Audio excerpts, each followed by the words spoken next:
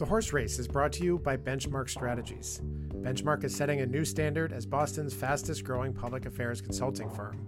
To know more, connect with Benchmark on Twitter at Benchmark Boston.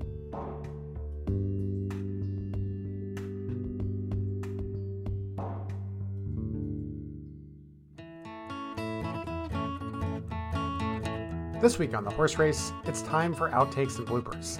We at Horse Race Global Media Empire headquarters are thankful for many things this year. Most of all, you, our millions of loyal fans who have been with us over the decades we've been making this podcast. We're also thankful for our tireless producer, Elena Eberwein, who takes our largely incoherent rambling and outbursts of profanity and turns it into a finished podcast. Today you'll hear a little piece of what the horse race would sound like without her intervention. From all of us here at the Horse Race, happy Thanksgiving, and we'll see you next week. Okay. Oh, Lisa, your song, it warms my little heart. It's inspiring. Okay. Shall we get going? I guess. I was like, oh God. No, I was transition. I was gonna put something after the shall we. Let us away. And then it did not work. Because I was like, shall we something? And then I couldn't think of what. Just immediately pull like an Emily Blunt in Devil Wears Prada. No, shan't. Shan't we?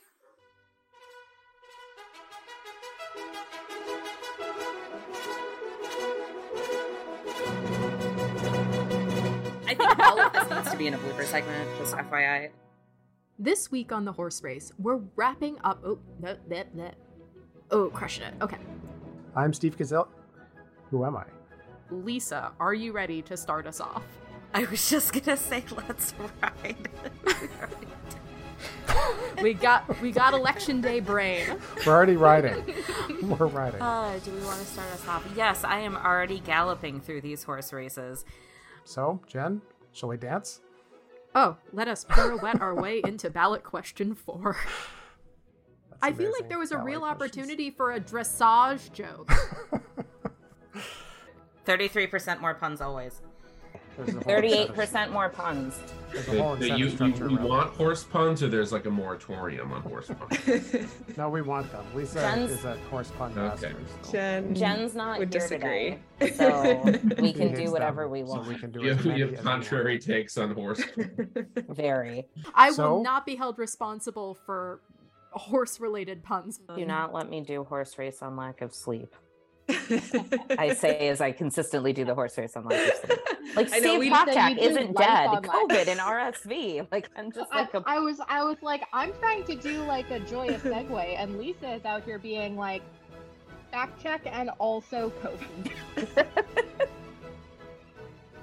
Right now I want to sub because I haven't eaten anything, but my eyes and my brain are telling me sleep, but my stomach is telling me sub. No, but this is a real problem. Like, there were a bunch of debates during primary season at frickin' 10:30 on a Sunday morning, and I was like, I can't watch that. I'm at brunch. And here to walk us through what we should be watching in state government is Chris Lisinski of the State House News Service. I think I said nude. I'm gonna re-say that. Yesterday was a weird day on Twitter. It's like Taylor Swift meltdown straight into Trump. Yeah. It's the week of the T's. Trump, Twitter, Taylor. And then we get to talk about the absolute hellscape of Twitter. Twitter. Sean tweet. Oh no. All right, let's sound less deranged. I beg us. It says Ben Affleck is from Falmouth. What? No, he's from Berkeley? He was born in Berkeley, California? No. Is he an interloper? After all this time? Have we been lied to our entire lives? Oh my god.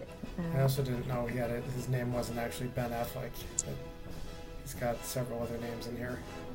Benjamin Giza Affleck Bolt. So he's just a liar. His whole existence is a lie.